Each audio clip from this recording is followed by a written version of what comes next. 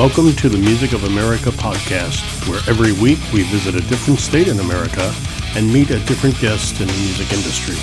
Every day, Monday through Friday.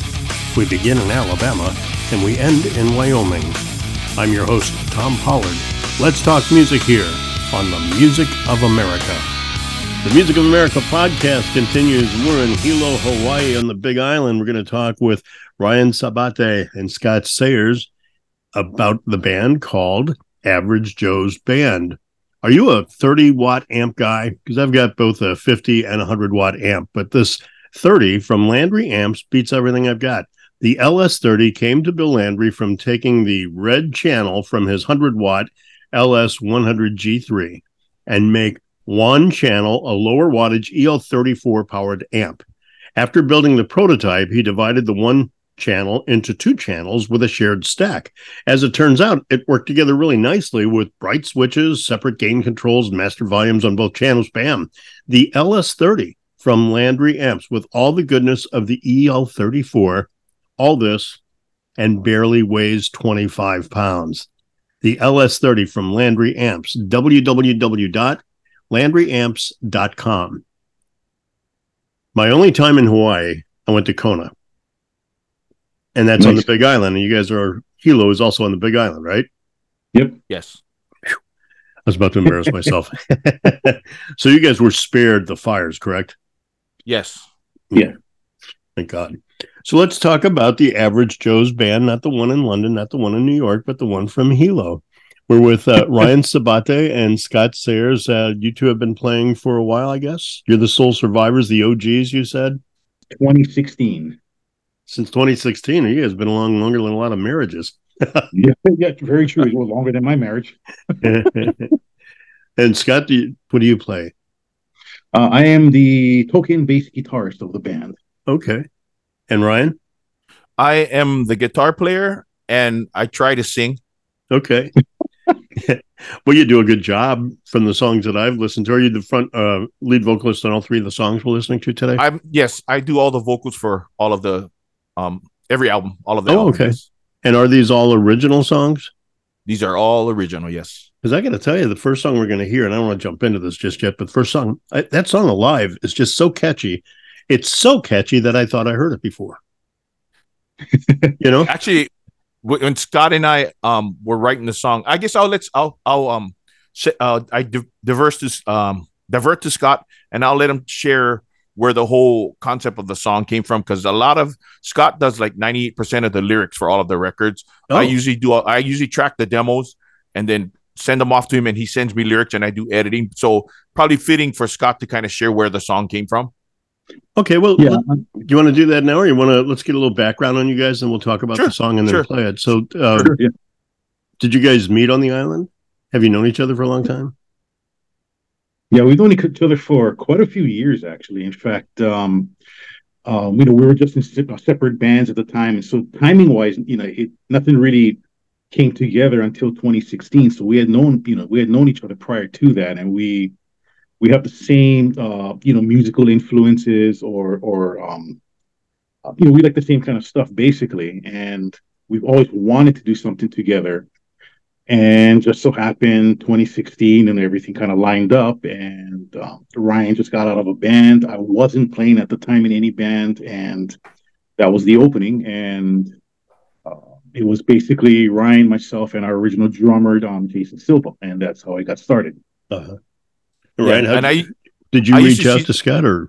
No, actually, I was just gonna dive in and share. Yeah. I used to run into Scott all the time, and he used to help out in a local music store here, which he still helps out today. A different name, but he still helps at that same store. And he and I would just talk a long time about our influences and our likes and stuff. And we, like you said, we both knew we were in different bands, and so the timing wasn't right. But then when we both kind of got free, all of a sudden, the opportunity came, and this is the guy that I want to play with and go on this next ride with, and here we are till today. What is your background, Ryan? Like, what is your biggest influence or biggest influences? Me? Yeah. It all started with an Ozzy concert on MTV in 1984. No kidding. Well, actually, my rock roots, but actually, I come from a family of 12, and I'm number 10 out of 12.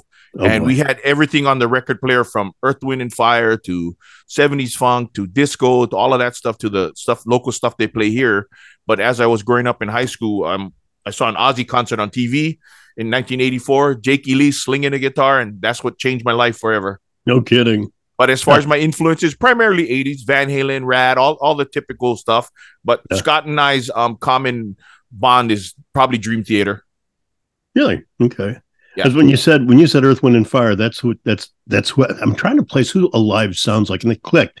It kind of reminds me of that same vibe you get from Fantasy from Earth, Wind, and Fire. Oh, actually, well, that's kind of odd one, but actually, where I'm heavily influenced by a singer called Jeff Scott Soto, if you know him.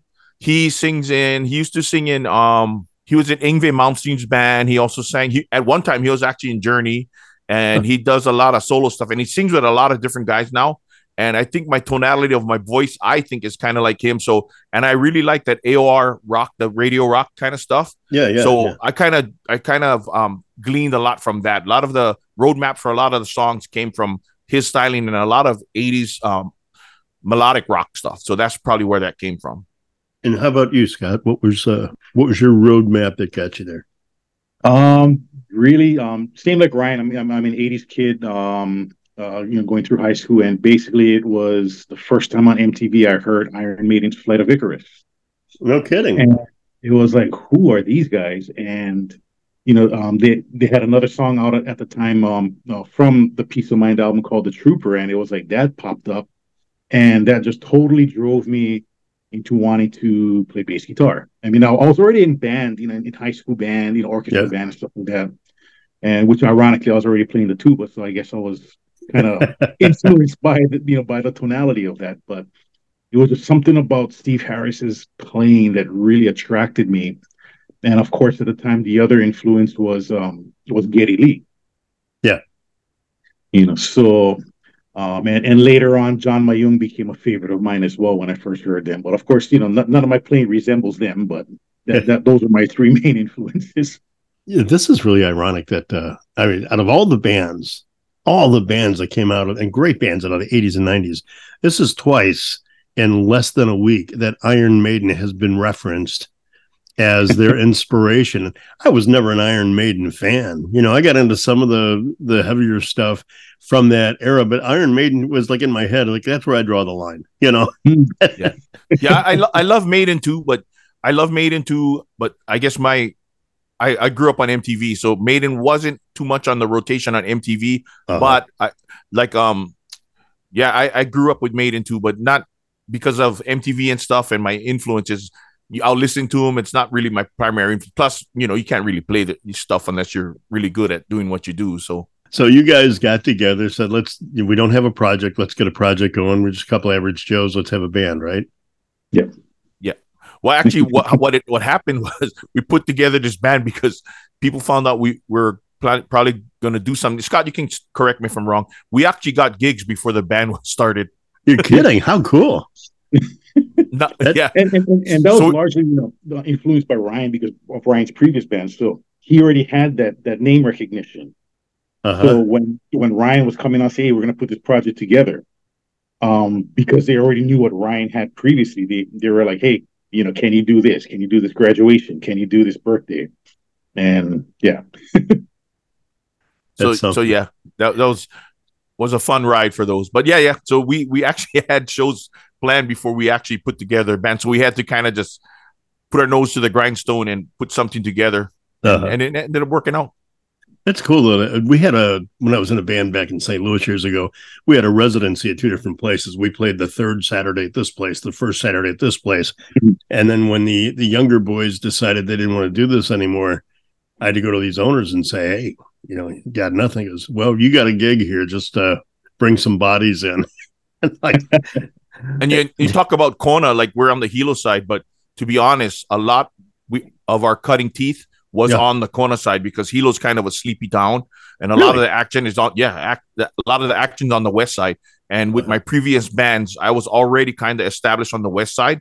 So when they found out that this band was being put together, it wasn't hard for us to get shows on that side. And we had a nice long run with this band on that side until COVID hit. So what was it, Scott? Maybe 4 years or something like that? Probably, yeah. Yeah, about there, yeah. Yeah. If it was 4-year 16, run. right? Yeah, we're on a 4-year run over there in a rotation on the west side. So, that was, we cut our teeth there, and then we do Hilo too, but most of our work was over on the west side. What's it like market saturation wise? Like, how often can you be in a place on the island before you've worn out your welcome? At the end of the day, it's not San Francisco. It's not New York City. Yeah. It's not Detroit. Yeah. So there can be a point where there's only so many people on the island and so many people that want to come hear your stuff, right? Or am I missing that?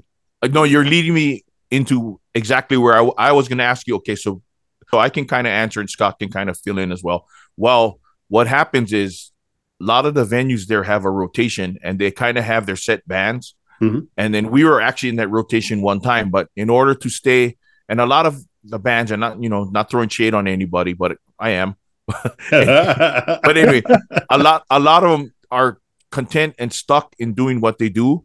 Yeah. They play what they want to play, not what works. But for us, we're almost 100% a cover band when we play, but we're always trying to evolve and cater to the younger crowd. So, and most of the business on the Kona side is tourists. Right. And a lot of them are young tourists. So even though it's not stuff that Scott and I listen to, we're always looking for the next what's trending on the radio or whatever. But if it's something that's not trending, we try to make it our own. Or better yet, if it's something that we normally don't listen to, we kind of dirty it up and make it our own. So it's kind of creative. Yeah. So you got to always be fresh, and the way you present your shows makes a big difference. You can't just go there and punch a time clock and play what you want to play. You got to kind of play to the crowd and put on, basically, our band, we kind of put on arena shows in a bar. That's kind of what it is. So that's a cool concept. I mean, that approach, that's kind of what sets us apart from everybody else. Although we've tapered off playing shows because we're focusing more on recording. But what we would do is we would actually show up with video projectors. We'd have fog machines. We have lights in a bar now. Uh-huh. So the visual is a lot, and of course the material too. One of our strengths, by a lot of the venues and the patrons that go there, is the diversity and the strength of our catalog. It's not, we kind of cater to everybody, right. Although we're targeting more the younger crowd, but we do have stuff for the older crowd as well, to a certain extent. We won't go. We'll probably do late 70s up. We won't. None of us will do. We don't really do 60s or anything older like that, because all of the other bands do, and it's kind of, they all cancel each other out in a way.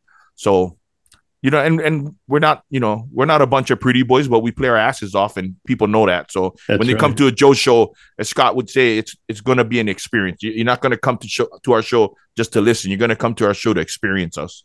We call that lunch bucket bands. You guys work, and you work your song, you work your show, you work from the time you set up till the time you're breaking down that last mic stand. Yep. And you work for the audience. You don't work for each other. You don't work for the check.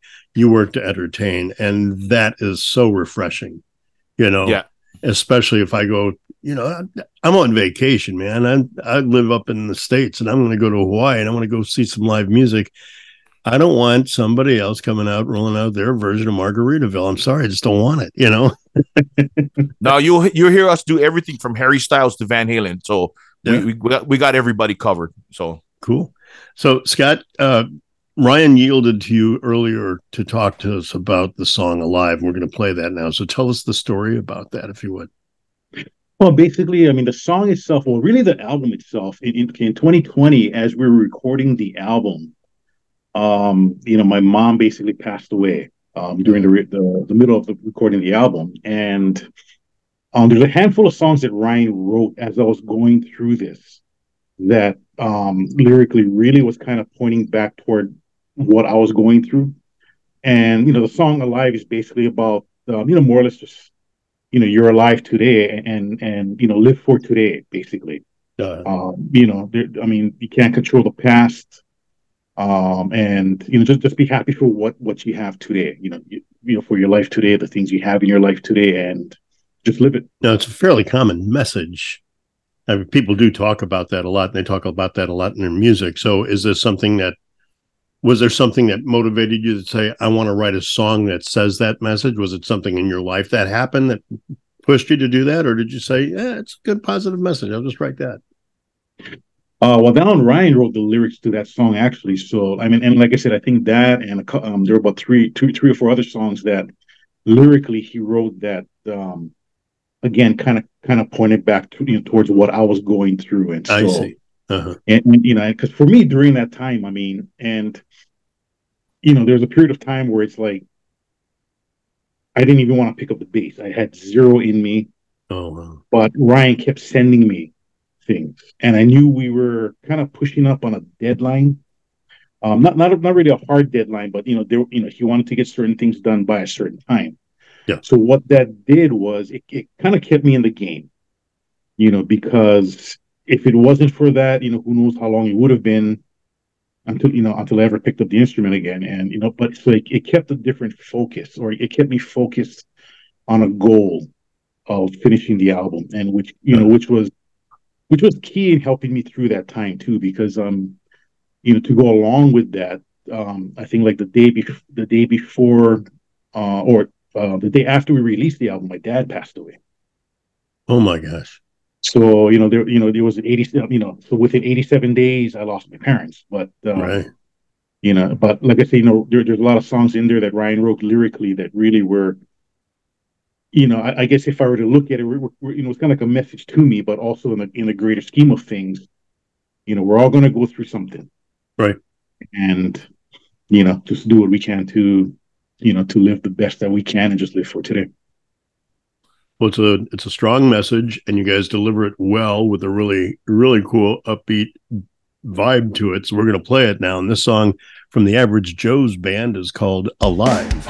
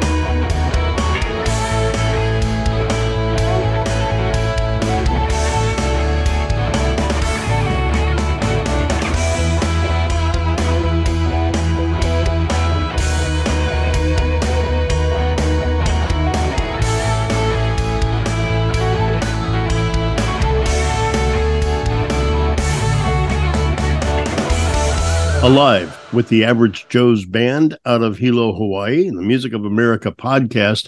Scott and Ryan, listen up, Scott. This one's for you. The Bag. It's a high-quality leather gig bag family of products handmade in the United States with the finest craftsmanship and beautifully sophisticated, very cool overall appearance. They're made of some of the finest quality leather and cushion available and meant to last a lifetime. It's a bass gig bag.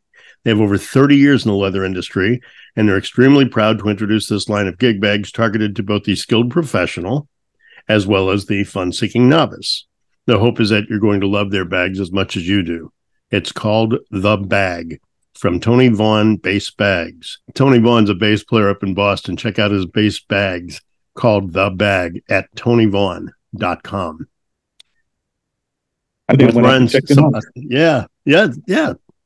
He's a good dude, man. We talked a few months ago. He's a nephew of some old customers of mine. I had a pest control company back in St. Louis, and she contacted me and she goes, "You ought to get my nephew on your show." I'm like, "I'll have anybody on. If they got a pulse, I'll put them on." Ryan, what do you play primarily? What's your acts of choice? Oh, you talking about brand of instruments? Yeah. I'm right now. I'm primarily a Charvel guy. Yeah, the newer ones. Okay. It's the SoCal DK24 2 points, but I'm also using the Style 2, which is the hot rodded telly.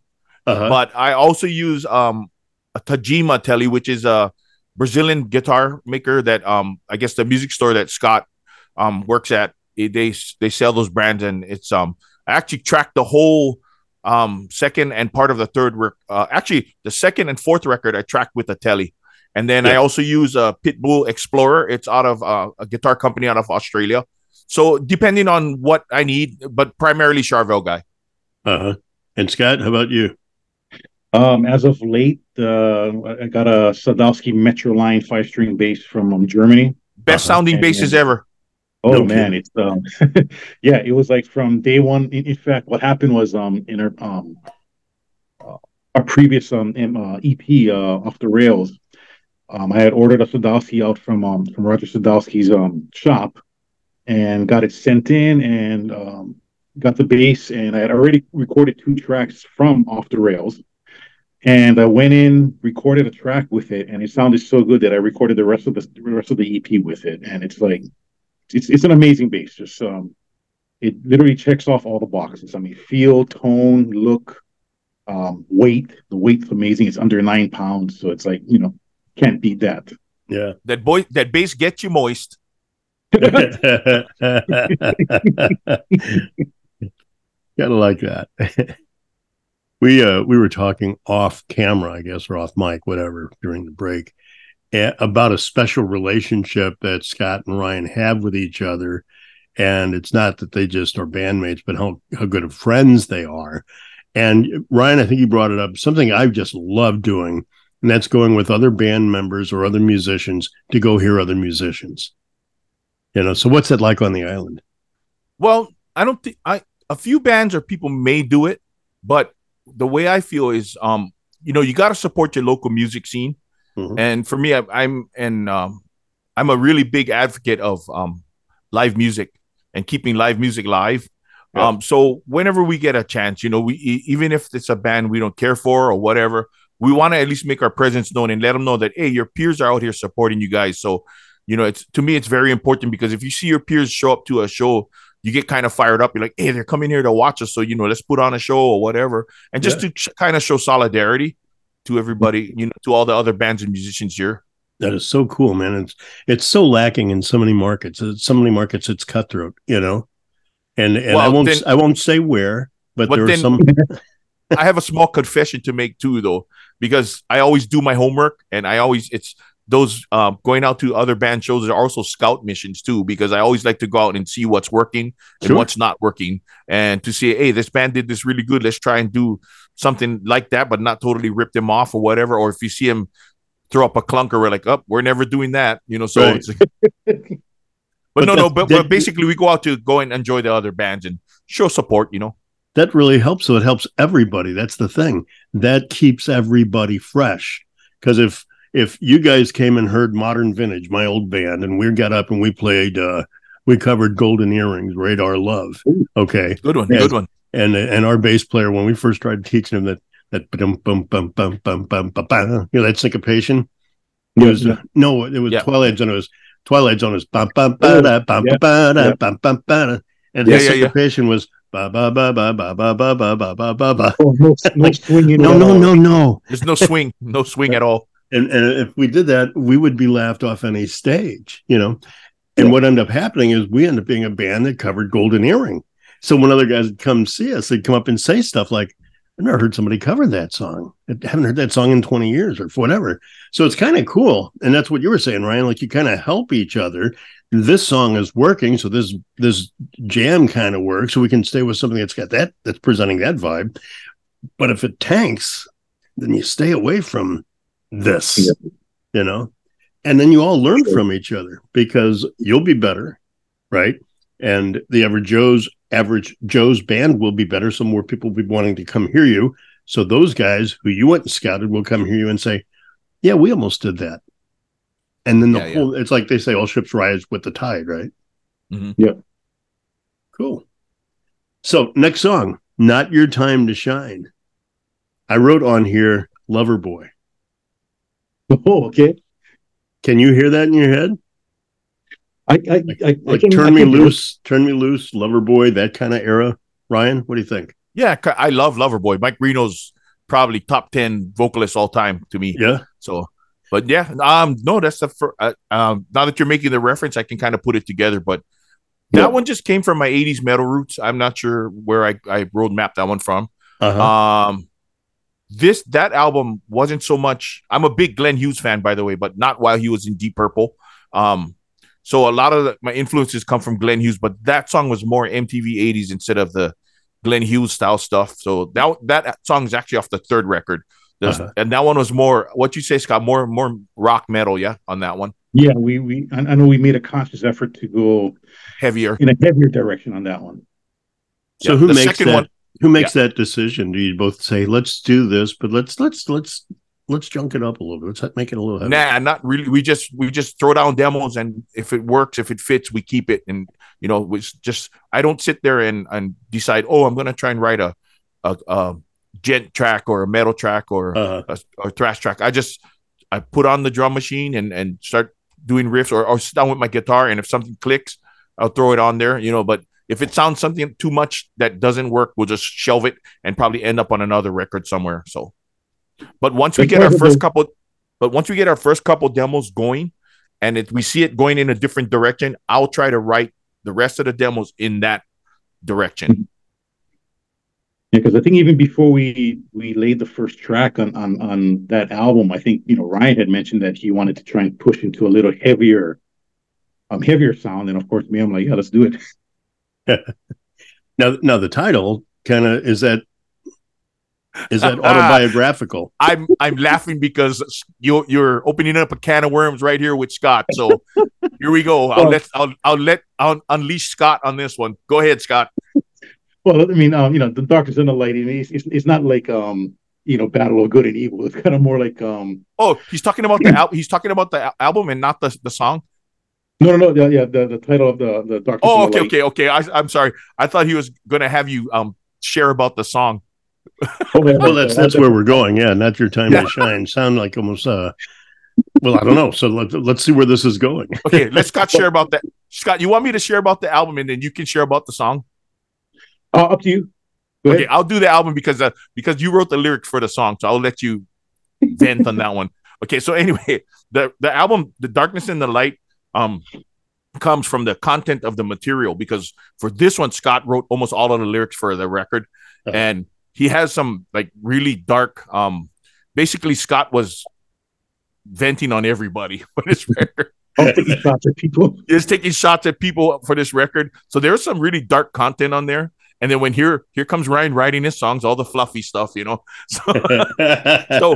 when I listened back to the record, I was like, hey man, there's some really lighthearted stuff in here, but there's also some really dark stuff on here too. I was like, Scott was really pissed off at somebody on this record. But anyway, so that's where the title comes from. Like there's 3 because it's the 3rd album, and the Darkness and the Light because there's dark stuff on there, and there's really light stuff on there too. So that's where it came from. And so, Scott, let's hear about your lyricism to Not Your Time to Shine. What's the connection there? Oh boy. So anyway, and I don't know how it is, where you're at, or just, in general on the mainland and stuff like that. But like for here, and especially in Hilo, or especially on Big Island in general, there's this tendency of people going to other bands' gigs with the intent of being called up on stage to play a song with them or to sing a song with them. And it's almost like they expect to be called up on stage. And and there's a handful of people that do it pretty consistently.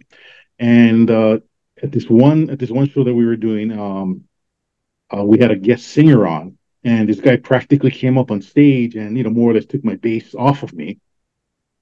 So just I was okay, well, whatever, let him play. And I kind of went off on him on Facebook, social media, and we have a term called groggle, which is I'm Not Your Time to Shine, groggle proof. And the word groggle, groogle, that came from, it's kind of an acronym of people who like the initials of people who would constantly do this. So we came up with the term. And so, groggle, people that come to a show expecting to be called up on stage. And so anyway, the song is overall about this one person that did that. And, and that's just how the whole thing came about. It was literally just taking a shot at him for doing what he did. But at the same time, trying to not be so specific as it was, but be like, spread it out to other people who do the same thing. Yeah, so it's a subtle way of saying it's not your time to shine. This is our time to shine. Exactly. Because our thing was always, hey, you know what? If you want to get up on stage, put your own band together. Get your own band together. Do the rehearsals. Learn the stuff. Sell the gig. Set up. Then that makes sense. Yeah. And so that was the whole premise of that song. It's fun. And the word is groggle. I'm going to start using that. Actually, it's groggle Feezy, Feezy, because there's about 5 or 6 guys initials and one gal initials that we kind of, our original drummer kind of coined the phrase, and then we ran with it, because it's like every show we would go to, those people would actually show up, sit there like in the front, and like they'd have that look on their face like, oh, pick me, come like up, come on, Ryan, come up. Yeah, expecting to, or they'd come up to you and, oh, hey man, let me see your set list, that kind of stuff. So yeah. And that's another reason why our catalog is the way it is. We play songs that nobody else knows, so they can't play our songs. There you go. Well, it's certainly your guys' time to shine. The Average Joe's band, we're going to listen to the next song called Not Your Time to Shine.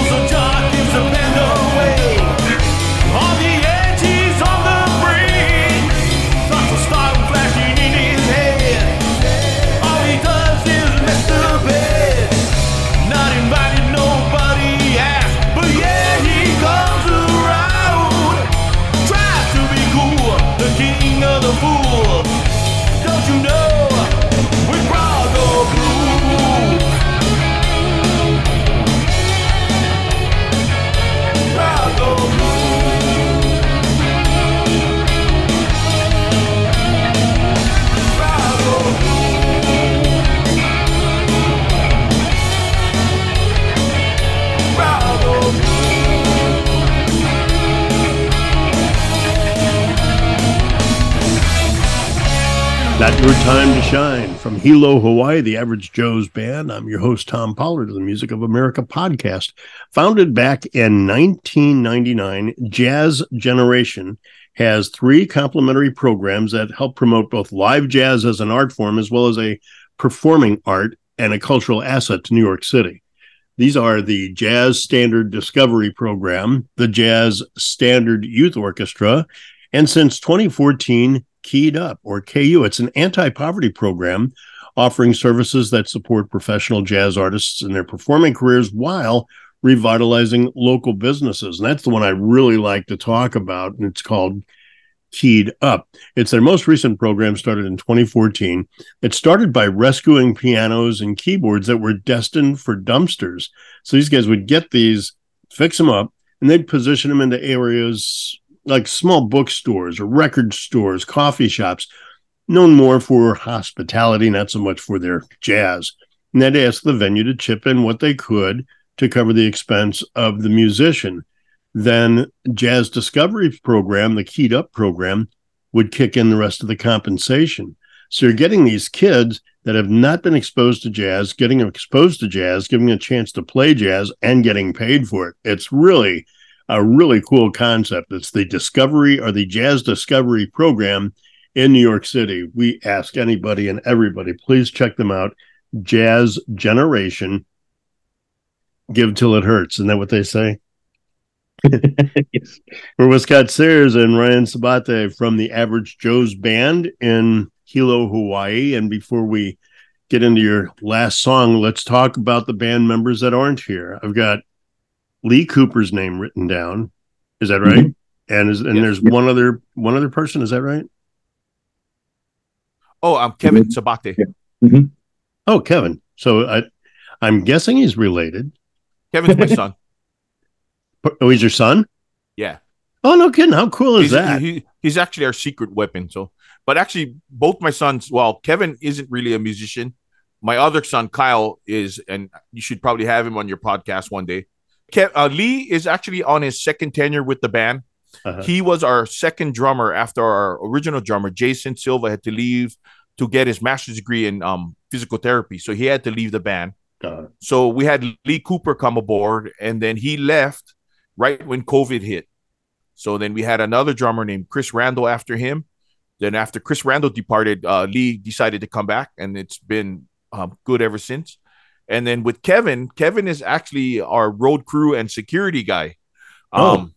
So he's my son, and he actually has a small disability, Asperger's syndrome. So when I would be driving him to work, I'd be learning the songs in my car, and he'd actually be singing them. So I said, well, why don't you just sing the songs that you're singing right now? So we brought him up on stage, and it ended up turning into a huge thing. And that kid actually has a lot more followers on his own than the band itself. No kidding. He does a lot. Yeah, he does a lot of the promo, like handing out cards at the shows. He does our videos and photos. If it wasn't for him, we wouldn't be able to do what we do, because he's a big help. Oh, that's awesome. Yeah, we always joke that he gets more chicks than the rest of the band does. Yeah. Yeah, people just love him. If you look at him, he's a big giant teddy bear, and everybody loves him. So it kind of benefits the band because he has his following that comes in, watches us and stuff. So it's a win-win. That's great. Does he play regularly with you guys, or just every once in a while say, hey, Dad, yeah, he's actually worked into the set list, because a lot of the newer songs that the today's hits, he sings. Oh, okay. So because we talked a lot about like the 80s, 90s influence on your music, but you've also mentioned that you're versatile, and you because it's a young crowd, especially on the Kona side of the island, you have to learn. So what are some of the challenges you guys, because you're still younger than me, okay, but not that much. Maybe not that much. But we grew up in an era of the music of the 70s, the 80s, 90s is so different than the music that's put out today. So how do you overcome maybe what seems to be lacking in today's music? Am I saying that the right way? Yeah. I'll go first, and Scott can answer. Yeah. We make it our own. So what happens is, like, for instance, we do a cover by Ed Sheeran called Shiver. When I went on, and when we heard, I was like, we can't do it like that. So I go on YouTube and look up the rock cover and do it that way. Oh, no kidding. How fun. Yeah. So a lot of our top 40 stuff that's current, we end up doing like a dirtier version of it, but That's not cool. not stray too far from the original. But of course, because we're only a 3-piece, we don't have keyboards, so we got to kind of make it our own. Yeah. That's a great phrase too. I don't know if you ever watched the show Live at Daryl's House. Oh, I love that show. You know, One and of my when favorites. and when Dennis DeYoung or Tom was it Dennis DeYoung? I think from Styx was on. I think it might have been Tommy Shaw. It was Tommy Shaw. You're right. It was Tommy Shaw. I knew it was one of them. So he's on with Tommy Shaw, and he's like, "Well, how do you want to do this? How do you want to do this?" And that's what Daryl kept saying. He says, "You just make it your own. Just make it your own." I'm like, "That's so cool." That's how so many bands have taken a song and turned it into a super song. By CeeLo Green's version of "I Can't Go for That" was one of the best ever. Fabulous. My favorite is with Smokey was on. Oh yeah, and they did Sarah's Smile and segued into Ooh Baby Baby. Oh wow! Had you seen that? Sarah Smile's in our catalog as well. Is it really? Yes, but it's the Richie Kotzen version. Oh, no kidding. Okay, why? Because I'm a huge Scott and our giant fans of Richie Kotzen. Okay, and a lot of our covers are because he did them. So, I see. Yeah. Okay. No, and it just gives us that flavor that we're looking for. When we can hear more of a rock version of a song that we've heard, that we can identify with, and it kind of gives us that that quote unquote roadmap again that we can use this sound for the song. It's interesting, and I cite the show Sons of Anarchy a lot because that show took harder songs and softened them up to give them a different flavor, And you're doing the exact opposite. Yeah. Right. And the reason for that is because we always coin this phrase that we're different by design.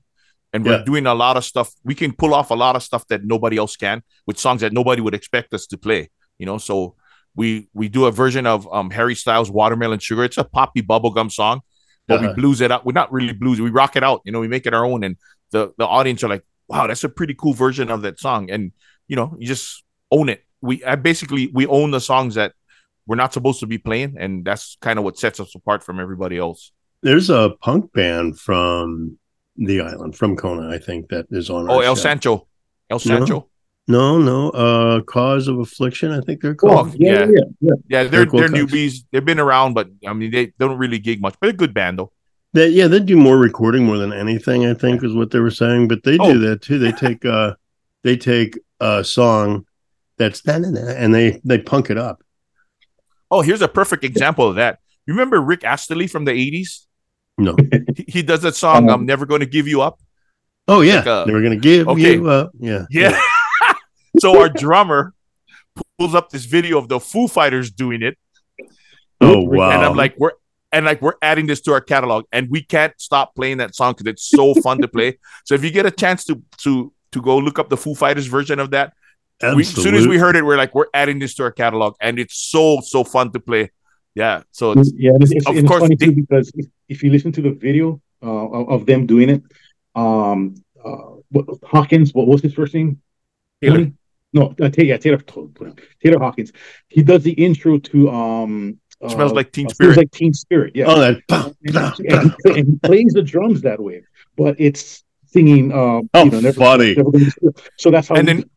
And Rick Astley actually sings a song with them live. Yep. Oh, really? Yeah. Oh my gosh, I gotta see this. And it's so that's where we get a lot of our material from, because a lot of the people here, they're kind of stuck in their box, but we're always like looking on YouTube and hey, we heard this song. We look on, is there a rock version of it? Let's pull it off this way or whatever. So we basically own the covers. That's where it comes from. So the last song here is different from the other songs in that, and I wrote the big 4 letters. I wrote funk. Circus of Fun. It should be Circus of Funk. It is such a fun song. You can't listen to that song and stay seated. You just can't. That one was fun. If you can, then you've had too much to drink, and they ought to throw your ass out. Yeah. So, who wrote it? Who wrote the? I guess the. Where do you want to start? I think the lyrics were kind of both Ryan and I. Was a team thing. Yeah, because basically it's funny because the second verse of that song, there is a man who thinks he's king, tries to play the part, but he doesn't know he can't sing. I had actually written that for another song.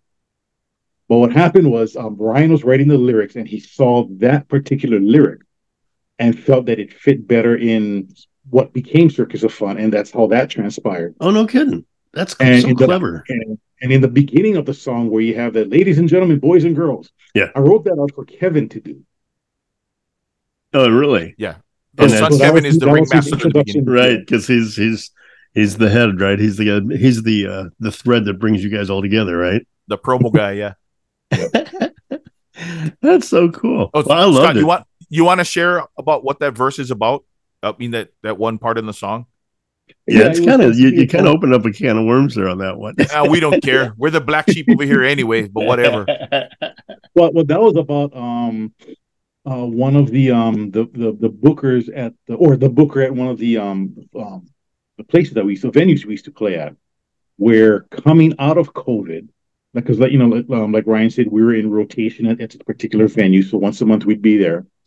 And coming out of COVID, as things opened up, we were left out of the rotation, and which is fine, whatever. It's like not like we need to play there, but the reason given to Ryan was, he had all the Kona bands, and he told Ryan, "Well, I can't put you in the rotation because I don't want to alienate my friends." Oh, so it didn't matter that we could draw there. It was more of he couldn't lose friends by kicking them out of a rotation. Right. And we packed that place every time we played. We packed that place, but he didn't want to piss off his friends. So right, such is life. Yeah. Well, and the thing about it is the bands that he booked are all the same type of bands, all classic rock bands, and he books himself every Friday. He books his own band every Friday, and his band, not throwing shade, but throwing shade is not that great. I mean, if it wasn't for the bass player in that band wouldn't even get gigs anywhere unless they were booking themselves like he does, Yeah. So, well, you guys just keep doing what you do, and that's how you position yourself. You don't worry about.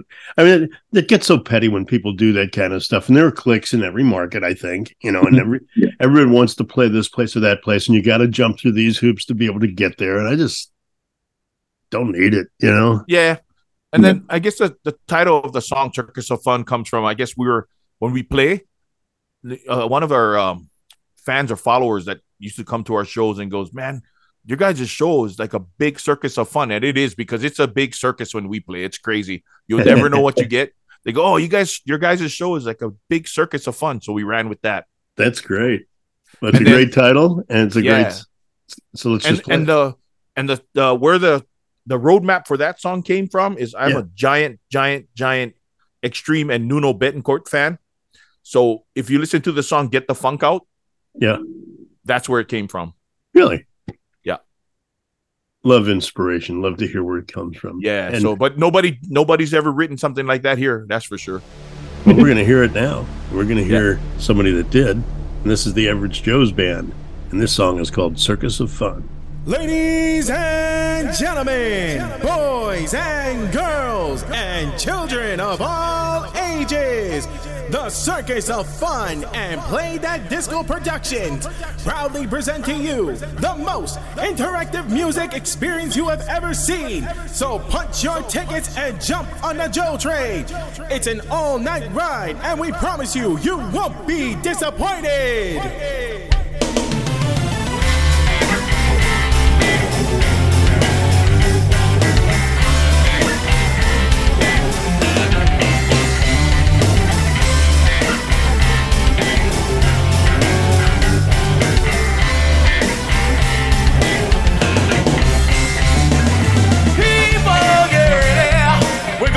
Change this place, kicking ass and taking names. We're gonna make it change.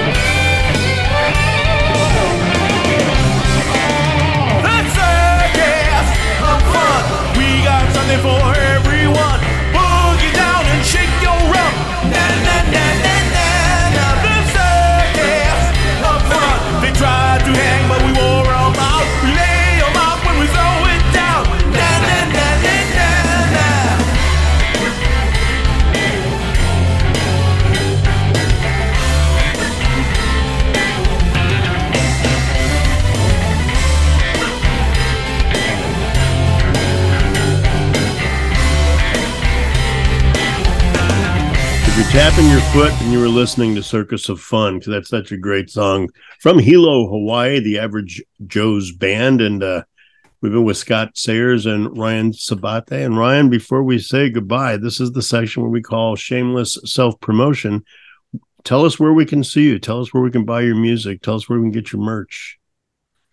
Okay, so I'll go with the shows and I'll let Scott tell everybody where you can find our music and what we got coming on. Okay, so September 26th, I think, we're at this venue called Hali'ino. It's a little sports bar here in Hilo. And then on October 20th, we're at Punakai Shopping Center for their Friday night pauhana, which is basically after work drinking session there. And then other than that, we don't really have anything going on. We're kind of tapering off of shows because we're kind of trying to finish our fifth record right now. Yeah, you mentioned that. So when should we see that? If things go at the pace they're going, when will that record be out? We're actually way, way ahead of the game on that one. So we have until like end of the year next year to release it. Okay. So we're really taking our time. We just actually dropped one of our albums on July 1st, I think it was. It's called Drop the D. And then, yeah, that's pretty much it. But no, we're in no hurry to finish the fifth one because we got other stuff going on and we need a break. So, and I already have 12 of the demos written, and then Scott has a bunch of lyrics. So we're in really good shape for that one. So probably end of the year next year. That's so cool. So cool that you're already ready and you don't have to have it done until next year. Yeah. So just small stuff like leads and some keyboard parts. And then Scott usually just filters in lyrics when he gets them. And then I usually edit and then lay down vocals when I can. So it's a pretty easy process for us. We do everything from home. We don't do everything in a studio. So we can actually record in our underwear and send stuff back and forth, So that's an image we don't need here, gentlemen. No, yeah, for sure. That's why I'm not on the video. So there we go. Scott, how do we help you monetize the Average Joe's Band brand? Well, we're on, as far as streaming, we are on, YouTube Music, Apple Music, Spotify, Pandora. I believe we have, what do you call that? The purchase features, right, Ryan, on those websites, right? What's that? Sorry?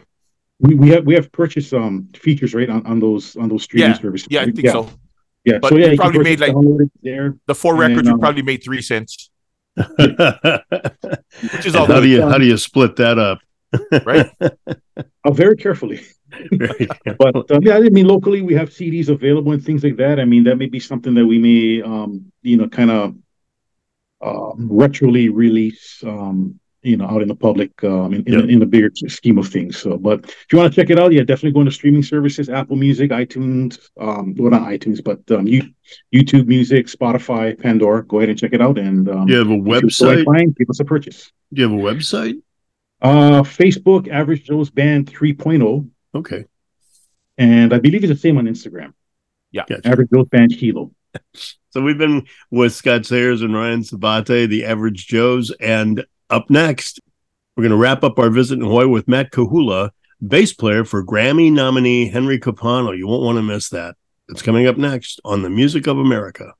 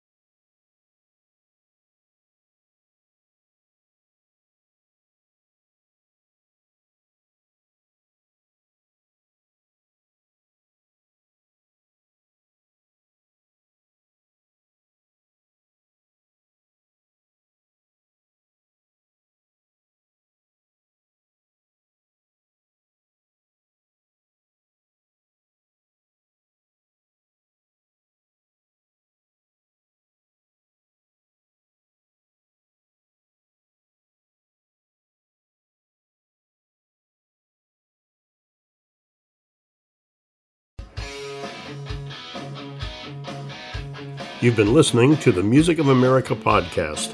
If you like today's show, please go to the website at www.musicofamericapod.com or our Music of America podcast Facebook page. Like us and follow the show and episodes. We tally the votes of all our shows, and the most listened to shows will be rebroadcast on our best of shows at the end of the season. I look forward to having you with us again and listening to the music of America.